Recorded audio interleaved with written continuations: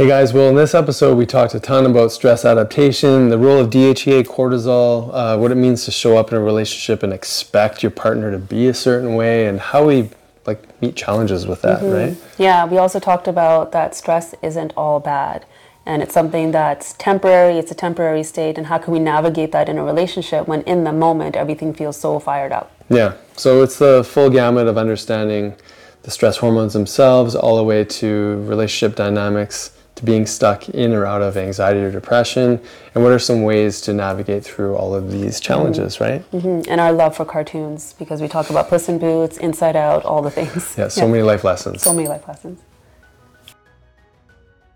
So one of the things I think that we've all really recognized over, maybe our own life or over the past few years is that community is so important, and having a safe space to really reflect on what's important, and obviously with regards to your health, but also just other aspects to life. Yeah, we've had different conversations with different guests, even our own patients and each other, about that safety piece, that without safety, healing actually can't occur.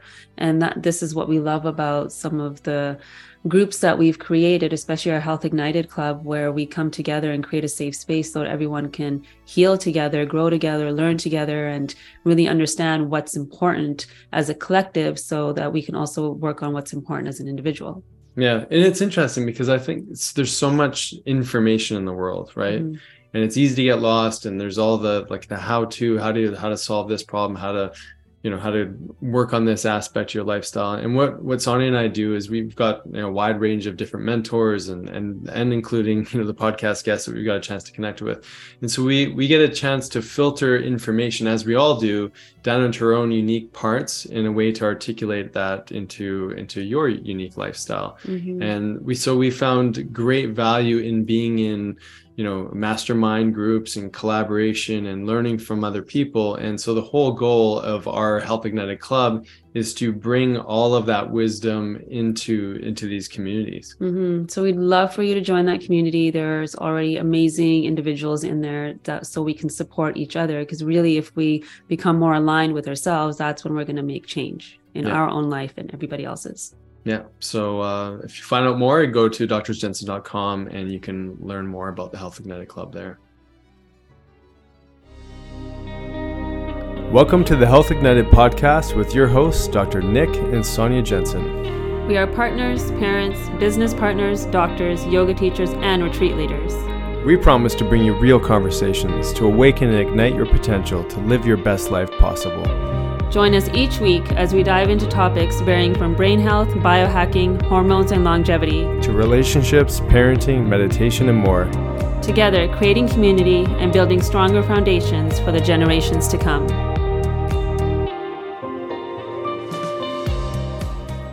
I gotta say, I'm loving the chance to connect with you in this kind of way. It's been really nice. So today we're going to be talking again a little bit more about the brain and the hormonal system, but we really wanted to help people understand the role of DHEA and sort of the adrenal system, and what does DHEA mean, and its relationship to cortisol, how we perceive and relate to stress, how we recover from stressful events, why we may not recover very well at all, and sort of jump into a conversation just around stress and some of these hormones of stress and how that may be showing up as a problem in our lives. Yeah, I think that's everything, because that stress that we feel will invoke an emotion, and then that emotion is where we react from, and then that will challenge a situation or remedy a situation. And so if we don't understand that link, that we're maybe stuck in a state of stress all the time, that's then influencing how we see ourselves, how we see our partner, and how we're relating to our children, then we're not going to be able to actually take our power back and control the mind, which is playing out all these scenarios that's creating even more stress. So there's stuff happening in our physiology, it's happening in our emotional body, our mental body, and then it impacts the relationship. And I think when we live there, it's so hard to make proper connection with somebody. Yeah. Because that's just the lens through which we look. And so being stuck in that stress-dominated, personality or experience is really how we see everything, right? Yeah, and when you're in it, you don't know you're in it either. Right. If it's always been your mode of operation, you don't actually know that you are reacting under a state of stress or you're stuck in a state of survival because that's all you've known. You don't know anything different from that. So we watched a movie yesterday. Yeah. So cute. It was Puss in Boots. Oh, yes, yeah. And it's part of, like, it was such a really great metaphor for perception, right? And so there's three main characters. I mean, there's a lot of characters that got a chance to look at this map. And this map really, it sort of highlighted the insecurities. The fears. The fears, like the big life worries. It highlighted on this map. And so each individual in the story, when they looked at the map would change. Yes. And it was such an amazing metaphor for life, in that you could put, or, you know, plug someone into any situation, and you're going to get, like, say you pluck 100 people into a one experience, they're all going to see that experience completely different. And so I think that so much correlates to the hormonal system. But maybe break down some of that, like what you really appreciate about that metaphor. Yeah, well, we'll give a specific example of one of the characters, not to spoil the movie for anyone, but the little dog, he was like the positive mind. Yeah. Right? You could really see that everything was from a lens of like how this is working for me, this is so great, I got this out of this challenging situation. And so he was sharing his story of his old litter that, you know, really picked on him. And one day they did a funny thing where they put a sock. They're playing hide and seek. They played hide and seek. He could never find them, but then he'd find them. But the last part of it, he was talking about how they stuffed him in a sock and then put a rock in it, I think, and threw him in the river. And he just thought it was so hilarious that he like bit through it and he got a sweater out of it, whereas they couldn't find him because they were playing hide and seek and he won. So he's telling this story to the other characters and they're just like, oh my goodness. Yeah. Like he's not even seeing what they did to him, but instead he's seeing what he gained from the situation. And so many of us operate either from that positive mind of seeing like everything's amazing and everything's working for me, and then some of us are stuck in the negative mind, which is more protective and more vigilant and really looking out for the mistrust rather than the trust. And then there's some, very rare, that operate from the neutral, which is usually individuals that are spending lots of time meditating. They're probably monks that are really studying the art of being present, but we're all often stuck either in one or the other instead of gathering information from the two to make that neutral decision. Yeah, you know, one aspect we were watching that, especially this little positive dog, he's so cute, right? And one could look at that and go like, well, he's so disconnected from his trauma. Right. So, but that's not really what I got from it, you know? Because the story is so unique in that, like, he wasn't even aware that there was, it's like it wasn't on his reference range that there was anything bad in the world, like, which was like, what a beautiful place to be from. Like, he literally found the rainbow in the chaos. And so, I mean, this is like, there's so many conversations we could have just around that one theme, but there is a crutch that can be leaned on when we just look for the positivity. And that's like his character I resonate with a little bit because I'm usually someone who does look for rainbows. And I also know that really created some distance and not letting me be as vulnerable as I could be because I didn't want to go towards the pain. But this doggy, he had a completely different experience of that altogether. But just to round out the rest of the story, there was other characters that when they looked at this map, they saw the worst of the worst, their worst fears coming alive, and they would have to go through these treacherous, you know, pathways to get to, you know, the final outcome, like the star where they get to make their wish. But how fascinating was it to see just every character that when they experienced a portion of this map, they were living out a deep pain or a potential desire that they had. Anyways, there's so much amazing content. So many lessons in that movie, yes. And then like the pivoting aspect too, when they had to go through those flowers that were they would the pocket full of posies. The pocket full of posies, and he found a way. Well, if you just smell them, they move out of your way and they actually support you. Whereas the other characters were chopping them down and they were running away from them. And then every time they chopped them down, like 2 or 3 more would grow back and look like they were going to attack them. Yeah. But the line was, you got to stop and smell the roses. Yeah. Right? Yeah, and like what we what we put out or the fears that we have show themselves to us, or we start attracting the same scenario to validate the belief that we have about a situation or the belief that we have about a certain stress or state, will get validated with our experiences because of the lens that we're wearing at that time too. Yeah, in that lens, like, to relate back to hormones, it is a part of the hormonal system. So how we're seeing something is we're going to get that adaptation or that identical match hormonally, so that how we're perceiving the situation, our hormones are rising to that particular occasion to serve us for that way that we're seeing things. Like, isn't that so crazy? I mean, the absolute brilliance of the body to be able to do that, so that our brain is going to send that message of perception to the body, to our physiology, to wake up and send out a hormonal message to respond to how we're seeing things. So that, you know, and often in cases like this where one might see a monster, the other one sees this rose that just needs attention, like just needs to be smelt. And the hormonal profile from that one individual to the next, one is stuck in absolute fear and chaos and ready to attack or to run, or like that freeze, flight, or flee, where the dog is just like, he's His testosterone's amazing, his estrogen's doing what it needs to do, his DHEA is perfect. Yeah. So what a great like metaphor to like discuss stress and perception. Right? Yeah, so when we're in that survival zone, like you were talking about the fight, flight, freeze. Why is this a tongue twister right now? I jumbled with that one too. When we're stuck in that, we're stuck in this high state of cortisol. And going back to our conversation last week, we didn't bring this up around the brain. So the female brain actually has an easier time with a chronic state, whereas the male brain is more set up for an acute state of stress. Not that females should be in a chronic state, but there's different ways that we can navigate it, which is different for men and women. And so if we're stuck in cortisol, I'll speak from a female perspective, what that means. So cortisol, like maybe, what is cortisol? Cortisol, so our stress hormone. So when we're under stress, the body will release cortisol so that we can combat that stress. So this cortisol is released from our adrenals so that we can support blood pressure, like dilates the pupils, it kind of gets response, us, so it works alongside adrenaline.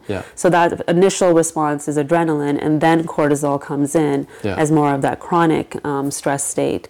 And it's also part of our circadian rhythm. So it's the energy that gets us out of bed in the morning, and it needs to decline in the evening so that melatonin can rise, which is our sleep hormone. So it's part of our rhythm throughout the day. So it's a hormone that we need in certain spurts of our moments, but when it's stuck in a state of, when it's really high, for women, it's going to lower your progesterone.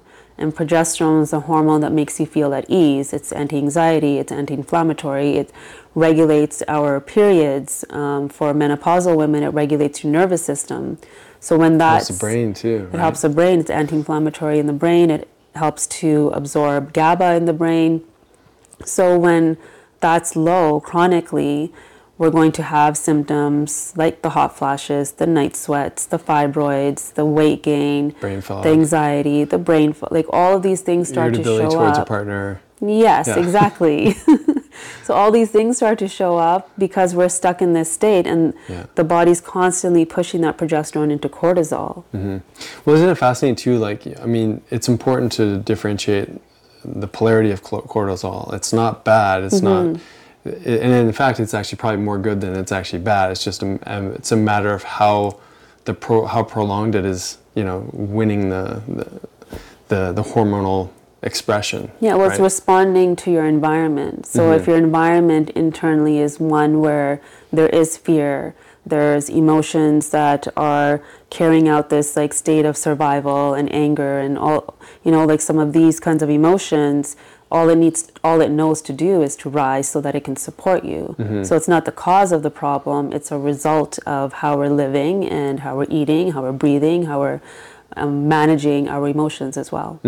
Yeah, and I mean, another one that we didn't bring up was like cortisol's role in sort of suppressing immune response, right? Like the heavy steroid prednisone, they give that often for, you know, autoimmune to asthma to very aggressive inflammatory situations inside the body, even some transplant, you know, anti-rejection stuff, because they're trying to shut down the immune response. And it's also managing inflammation too. So that it plays some critical roles, and it gets overexpressed for elongated periods of time, and in some cases it burns out. So there's this opposing hormone, DHEA, right? So let's talk a little bit about how that correlates to this stress hormone. Well, it's called the anti-aging hormone because it has an inverse relationship. So if cortisol goes up, DHEA goes down. If cortisol is nice and low, DHEA will be high. And this DHEA can turn into your estrogen or your testosterone, which we've talked about before are really important hormones for both males and females. And so DHEA, you have the 4Ms that you like to talk about. Yeah, mind, mood, memory, metabolism. Yeah, so it's controlling that whole aspect of your body and your system. So if cortisol is always high, you're always under a state of stress, you're constantly depleting that DHEA, so then it's going to impact the mind and the memory and mood and mood and metabolism. metabolism. Yeah, and I mean, aren't all of those things that tend to, deteriorate as we age, right? Right. Like they just do. Like, I mean, you compound, like compound interest, you compound stress, and we constantly take from tomorrow to use for today. That's sort of like the way that I look at DHEA. We're constantly asking to pay off that interest, that debt with our DHEA. And when it depletes to such a degree, our ability to, be resilient and overcome, a stressful or strenuous exercise, to a challenging argument, to the lack of circadian balance or lack of good sleep. DHEA is really there as a resiliency hormone. That's the way I see it. It's our ability to bounce back. And for so many people, this chronic state of perceiving stress, but also physical stress and harm and whatnot, DHEA definitely drops. And our ability to resolve that inflammation, that challenge, is really depleted. So you said perceived stress. What about anticipatory stress? Do you feel like it's the same reaction in the body? Well, I think it's probably slightly different, neurochemistry, but I think it's very similar. I mean, perceived stress is thinking that something bad is going to happen, or the thing that we're experiencing right now is perceived to be bad, and so therefore our hormones are going to adapt to that perception of how we're experiencing things. But as you said, like anticipatory, that would be something like some future unknown event that we have yet to experience, that we just perpetually engage in that thinking around it. Well, that's the ruminating. And Right. I know I'm guilty of this, of having a conversation with someone in my mind over and over again that hasn't happened yet, that may happen or may not even happen. And then you're playing that out, but then your body is reacting as if you're in that conversation. And if that internal dialogue is challenging in your brain or your mind, and then the body and the physiology will react that same way. It'll give you the cortisol to help you in that moment. So that anticipatory stress, I mean, for me, it's also when I'm giving talks, for example. Months before, all of a sudden, I'm on stage and feeling stressed out, and I know I'm doing this to my body. I know I'm creating this stress, and I have to work really hard at like unwiring that imprinted stress, because obviously it's from a past experience of my own, or that fear of speaking and all these things that show up. But those beliefs then frame the present moment, even though the future moment hasn't even happened. Yeah, I mean, it's two things I want to ask you. One is like there's this dance between anxiety or anticipation and then depression. But there's also, I want to ask you what the physical manifestations of this anticipatory stress that you feel, which essentially is that high cortisol, depleting levels of DHEA. But like, what are all the symptoms, like GI, like brain, sleep, like sort of walk us through what that stress could look like. You know mine, that's why you're bringing it up. Well, I think, of course. Mine is GI. Let's get specific. Yeah, that's very specific. But even months before, I find a really hard time to be present. So it takes you out of your present moment, because you're already in the future thinking about what's going to happen. And so it takes you out of the present moment. It creates brain fog because of that. It also will, shift your gut health and your GI, that anxiety feeling in the belly. It's going to change how you metabolize food. You're not going to be able to digest food because you're having a challenging time digesting life in that moment too. So it changes your whole physiology because you're thinking about a stress that's going to come. Yeah, think about how many people actually stuck there without even all the time recognizing it. Yeah. Yeah, like you wake up in the morning and you're thinking about okay, making lunches for your kids, or the schedule for the week, or there's a deadline at work, or it could be anything, a conversation you have to have with your partner, or taxes coming up in a couple of months. All of these things will create the same impact. I'm very stressed right now. Yeah, listing it all. Yeah. Yeah, so that's anticipatory stress. That's how like it manifests in your body, but it would be very like that would probably be very similar for a lot of people. And what's interesting, I think, bringing this up is that how many people come to see us for GI health, for brain fog, for like overwhelm and anxiety and fatigue and like all the things, right? And it just kind of goes back to the same hormonal imbalance because we're pressing the gas pedal for cortisol and we're not building up that reserve of DHEA, right? Yeah, so how do we do that? Yeah, well, the next, let's get there, but the next thing I want to ask you about was just, okay, you explain the hormonal picture for high cortisol, lower DHEA, and more of this anticipatory, like prolonged perceived stress. What's depression in that sort of, mind chronic stress state and DHEA? Like what's happening there? Well, I'll speak to it from like the mind state. So we've talked about the positive mind being the one that looks at the rainbows, and the negative mind is very vigilant.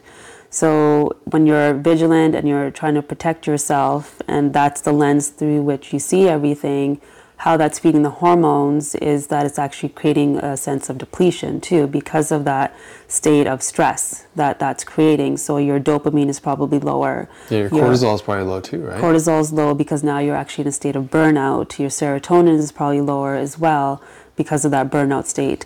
So all of these neurotransmitters, these hormones are speaking to one another, but when there's this state of depletion, that's usually what depression will feel like.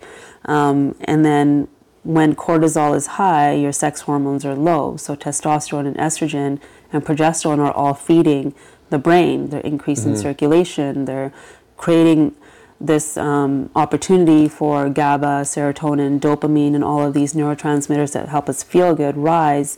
But when we're in that state of chronic stress and we move from that like high state to that low, more burnt out state, that's usually where depression shows up.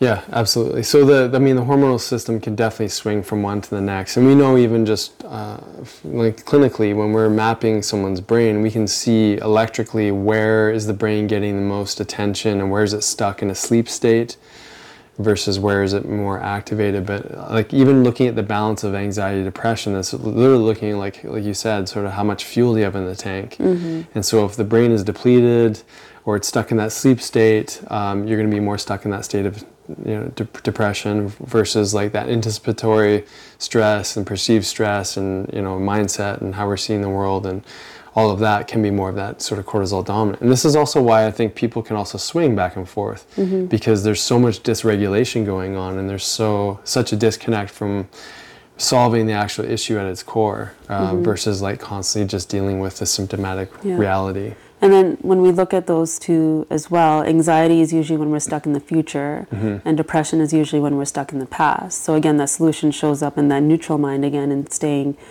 present in this moment so that we're not playing out the scenarios of what happened or what didn't happen, what could have happened to like what may happen in the future. So again, it goes back to that like how do we center that cortisol and adrenaline is to come back to right now. Yeah. So let's bring that whole picture into a relationship. So there's this whole hormonal dynamic that's happening as a result of our lifestyle choices to our past history to our trauma to the perceived stresses or what have you, and then we're in a relationship. Someone else is going through the exact same their own exact same perfect storm of experiences, and so much challenge can show up in a relationship because we just don't know where each other are at hormonally speaking. And why can't we connect with our partner? Like, what needs to happen or what's going on in those kinds of situations? I think first understanding what stage maybe your partner is in terms of are they in that more anticipatory anxiety state Do they stay here more often? Are they in more of that burnout state, and do they stay here? And what does that look like? 'Cause sometimes burnout can look like somebody withdrawing, and anxiety can look more like neediness, maybe. Neediness, or being triggered and irritable and whatnot. So asking the other person not what's wrong with you. Very important. Very important in your wording. That. You don't ask what's wrong with you. How can I support you? Where do you feel like you're at right now? Not even what's going on. I don't even like that one. What's the best way I can support you? Yeah. Where's your cortisol at? Can you say, is everything okay? No. No, you can't even say that. No. Because of course everything is not okay. Because I'm either over here or over here. Right. So everything is not okay. So that's a given. You could also just do the silent hug. Yes. Could you? Or do you think Yeah. if someone's in anticipatory stress, or they're kind of like they're buzzing too much, like get away from me? Or do you think that would actually just help to bring in that neutral presence? I'll speak for me. I think it would help in that state. The other state, I think I would need help coming out of it. Right. So you need a pep talk over there. Don't need a pep talk. You don't need a mansplaining. I don't need mansplaining, don't need a pep talk. And you'd be like, hey, do you want to go for a walk?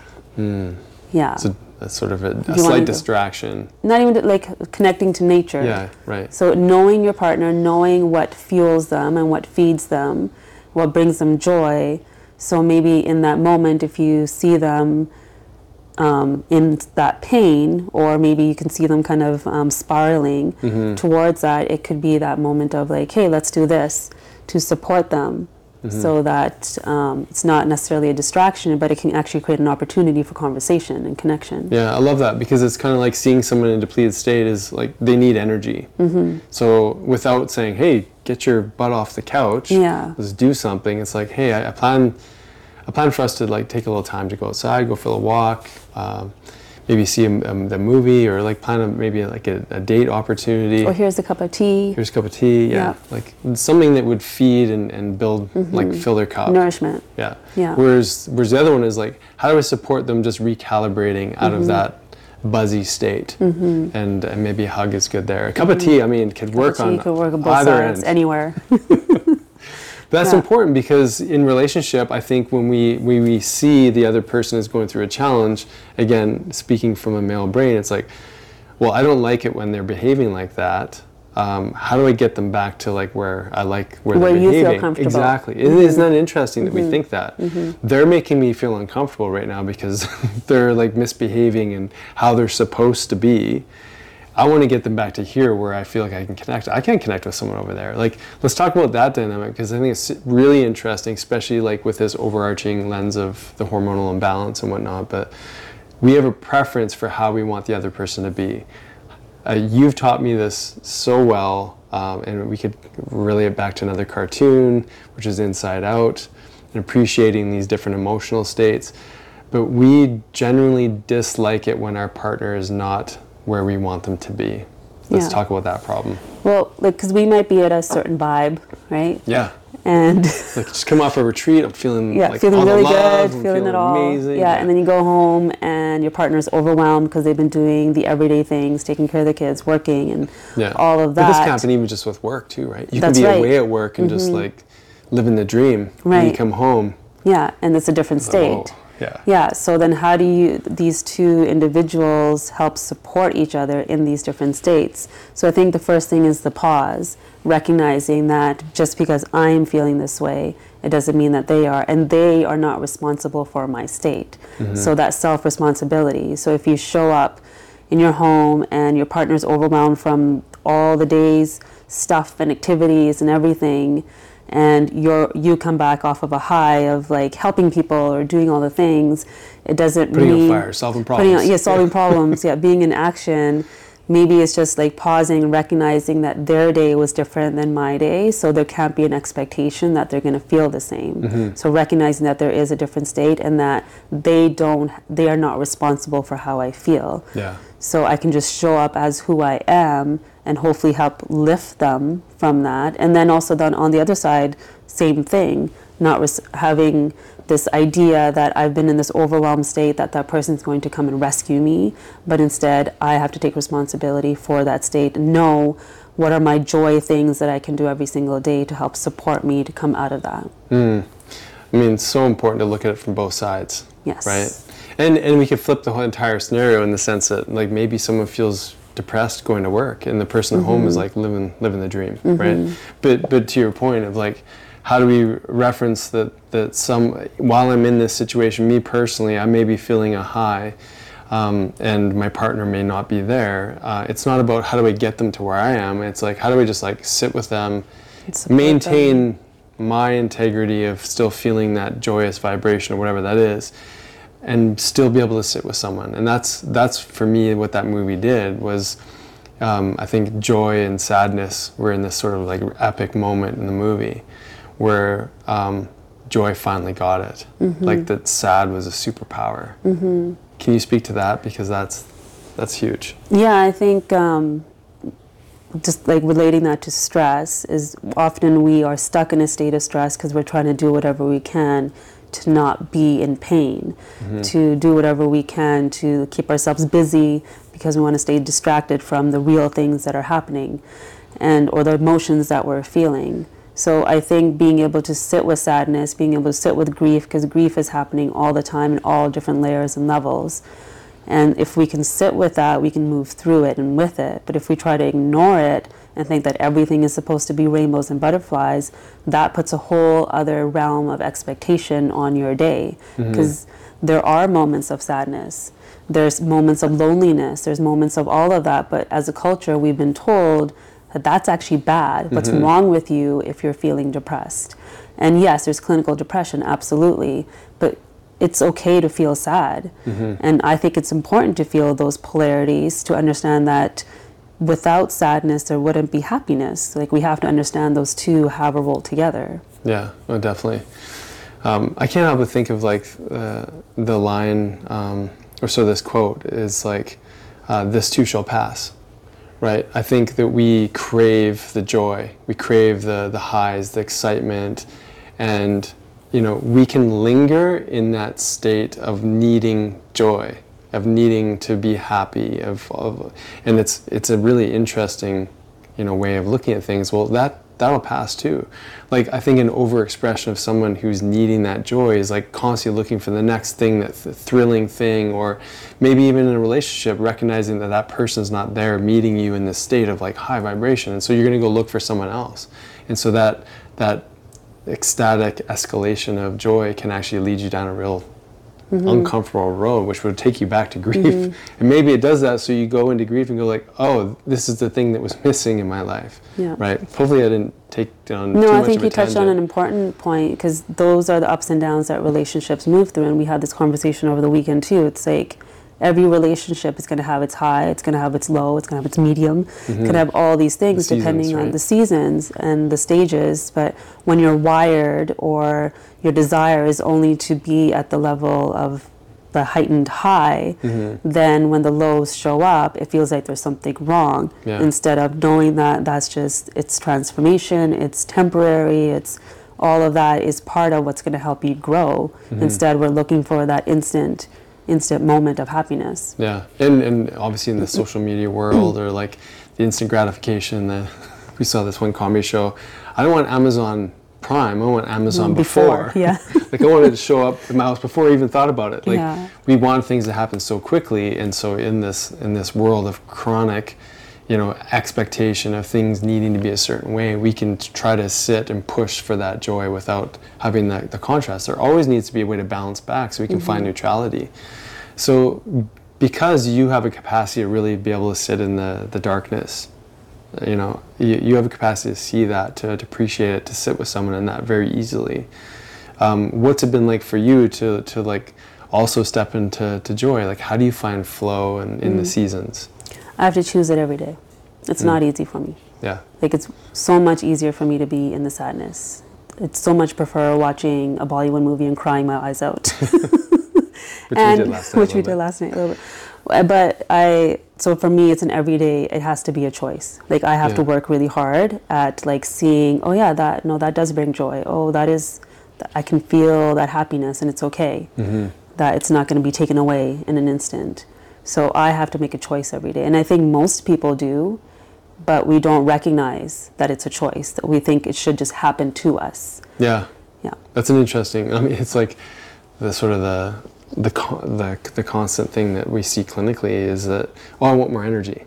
But we're not really willing to do anything to get more energy, right? And definitely there can be some people who are just chronic fatigue and there's much more serious things going on. And there's also this reality that we're expecting things to show up without actually doing any of the work. And this is something I think that the reason like you and I have this loving, most of the time relationship, that we're able to connect on this level because we've taught each other like these contrasting points, and I also think that's probably part of the draw. It's like there's something dark and mysterious about you, right? There's something maybe like bubbly and like that very little Care Bearish over there. and maybe like that was sort of part of the attraction, and I think that's part of the beauty of dynamic. Jordan Peterson talks about you gotta love to be able to spar with your partner. I love that. It's like giving you. I can spar. You totally can spar. And the nice thing about sparring is that it creates like conflict, which creates an opportunity to resolve something, and I think so often we look for what is perfection versus like what is presence, what is this thing that's going on right here.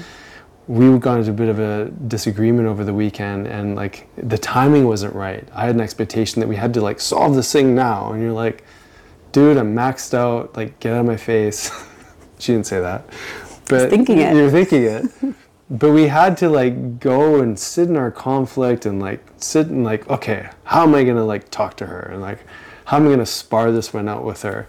And it was so great because like we had this beautiful conversation afterwards where we got to really like hear some of the history of our stressors that brought us into this moment.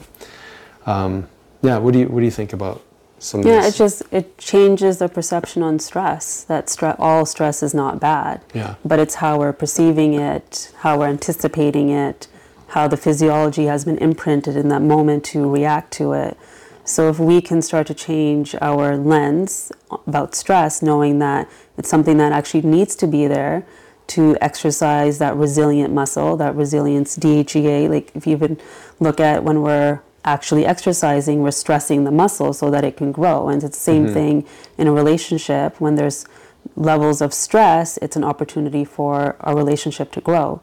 So I think just changing that perception of stress is not bad, but instead an opportunity. It can change how our physiology is also reacting, because then all of a sudden our hormones are like, oh wait, she's not staying stuck in it for as long as she used to. Like, she's laughing now. What is happening?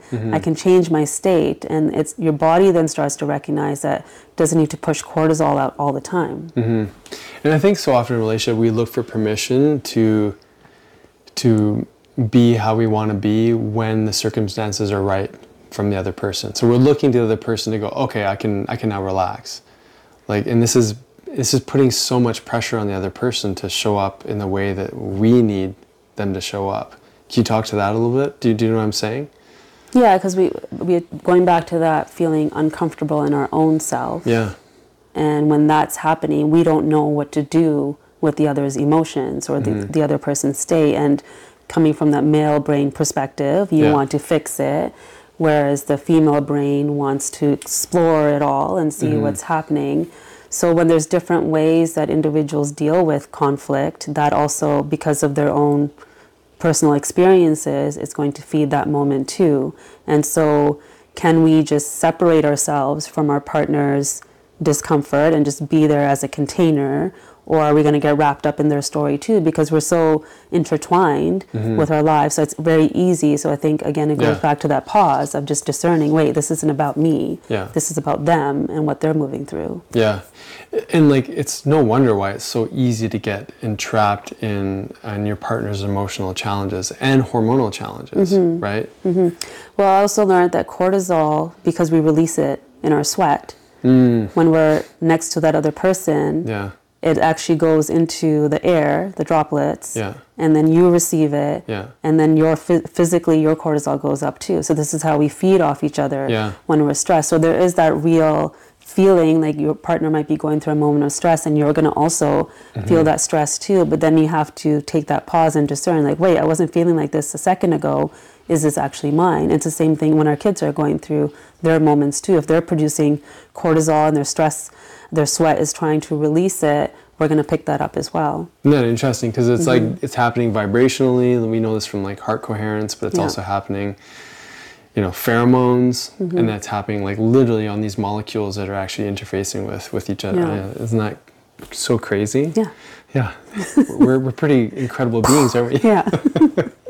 So going back to relationships, like understanding that the men and women, there's differences there, even in hormonal expression. Like typically men should be running higher DHEA, but not always. Like men and women have relatively, or potentially have relatively similar DHEA levels. Men will have slightly higher.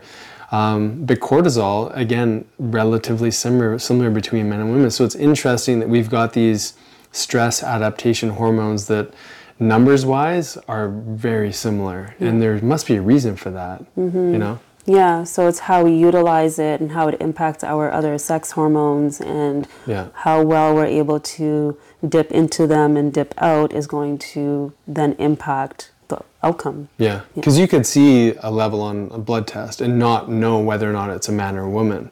But you'd look at testosterone, say, and you'd know whether it's a man or a woman, or you look at estrogen, you should know whether or not that's a man or a woman. So it's so interesting that we have, like, hormonally, we're expressed somewhat similar in our stress adaptation, and this is where life experience and how we were brought up, our personalities, so many different things are going to dictate that. But ultimately, it's not about core numbers. It's just about this whole milieu and the different orchestra of all the different things that come into a moment. So, and so I know we started talking about this conversation. We kind of went from like the brain and DHEA and the role of DHEA and stress resilience. We started talking about Puss in Boots and some of the life lessons out of that, perception. Then we dove into hormones. Talked about Inside Out. Well, we talked that last week. Was it last week? Oh, maybe it was this week. Oh my gosh, I don't know. Anyways, we talked about cartoons. Talked about a lot of cartoons. And because we talked about it in our how we're perceiving stress, right? That's right. So for whatever reason, my male brain picked that up, and wow. And I'm tapping into some of that bigger picture. Anyways, what else do you think is important in this role of stress and DHEA and hormones and connecting to your partner? Yeah, I think just that understanding of what's theirs doesn't necessarily mean that's what's ours. And so how can we step in for our partners in their moments of stress to help them kind of unlearn what they've already learned for so long and the imprints that they have, so that moving forward there's a better understanding of what your partner needs. Like, does your partner need space when something's happening? Does your partner need that hug if they're in that anxiety state? Or does your partner just need nourishment, knowing that you're in their corner there to help support them? And sometimes there's something that both are going through at the same time. Like maybe there's a loss in the family, or maybe there's stress with children, or whatever it might be. But even in those moments, each one is going to step into that experience with their own level of experience and their own set of hormones and their own set of perceptions. So just knowing that what they might be going through isn't necessarily what I'm going through. So giving each other just grace. Yeah, and if you think of it's not perfect all the time. Like, we don't get it right all the time. Well, of course not. That's why we're talking. That's right. So we're trying to figure it out. Don't want to put pressure on everyone. Yeah. But that's why I love the metaphor of the sparring partner. Like, the sparring partner is there to like take some blows. Yeah. Right? It's there to like maybe fake you out over here, distract you. It's so interesting that we could like really support one another in that. Like, I think the way that you like to talk about is like more like a dance. Like, you're pushing one way, the partner's pulling back, and there's flow. And there's so much variability, right? Like, a problem today probably, will show up again. And I think it'll keep showing up until we like get into it a little bit. And so you gotta spar your partner. I think that's the biggest lesson here. Yeah. The stress isn't all bad. Yeah. And the interesting thing too, I think maybe in the past, and you've taught me so much, like I said, I have been more like wanting to be that teacher of like wanting to like, no, this is how it is. And then I think that you probably played that role a little bit. Well, this is actually how it is. Like, you know, I've learned a lot from you in this, but I think it's important to like do a check with like, where am I coming from really? Am I just trying to like prove my point? Am I, you know, and so I think something that you and I do well when we have that pause moment is like, actually, ultimately, I just want connection. And so what does it take to get there? What point am I trying to prove? What am I defending that I am not even paying attention to? You know, what am I attacking you for that I'm not seeing within myself? Like, there's so many interesting dynamics in this dance and spar with a relationship.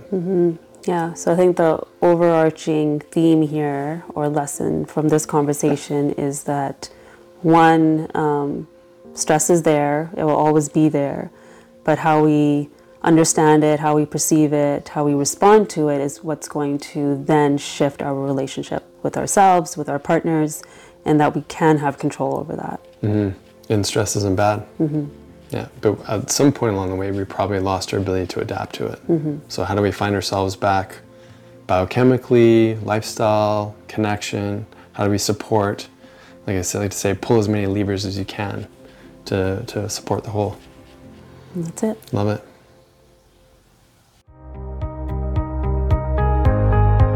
We hope you enjoyed this episode of the Health Ignited podcast.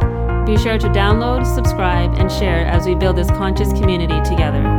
You can also find us on YouTube, Facebook, Instagram, and our website, doctorsjensen.com. Please note all information on this podcast is not and should not be taken as medical advice. Please see a healthcare professional to receive the care needed. Thank you for sharing this time with us, igniting your health freedom. And welcome to the tribe.